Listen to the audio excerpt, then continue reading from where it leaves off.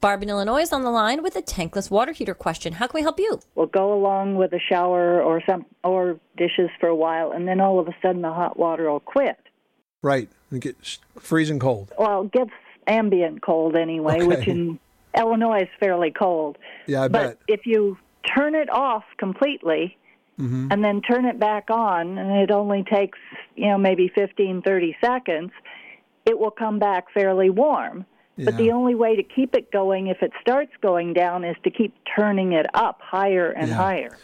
Yeah. So what you need is called a pressure balanced valve. Now, the way that works is it controls the mix of hot and cold regardless of what the pressure is in the line.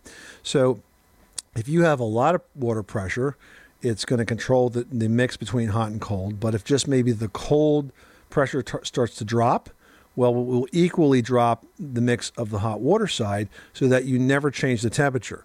You may have more or less flow coming out of the shower head, but the temperature won't change, and you will never have that shower shock experience that you're describing.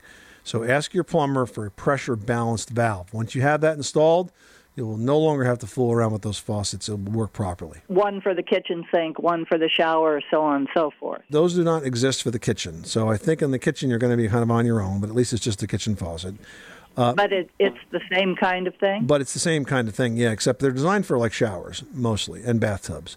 So in the shower and the bathtub, that's where you're going to put the pressure balanced valve, okay? It's also an intermittent problem. Is that? Yeah, but it's going to solve it whenever it happens, it will solve it.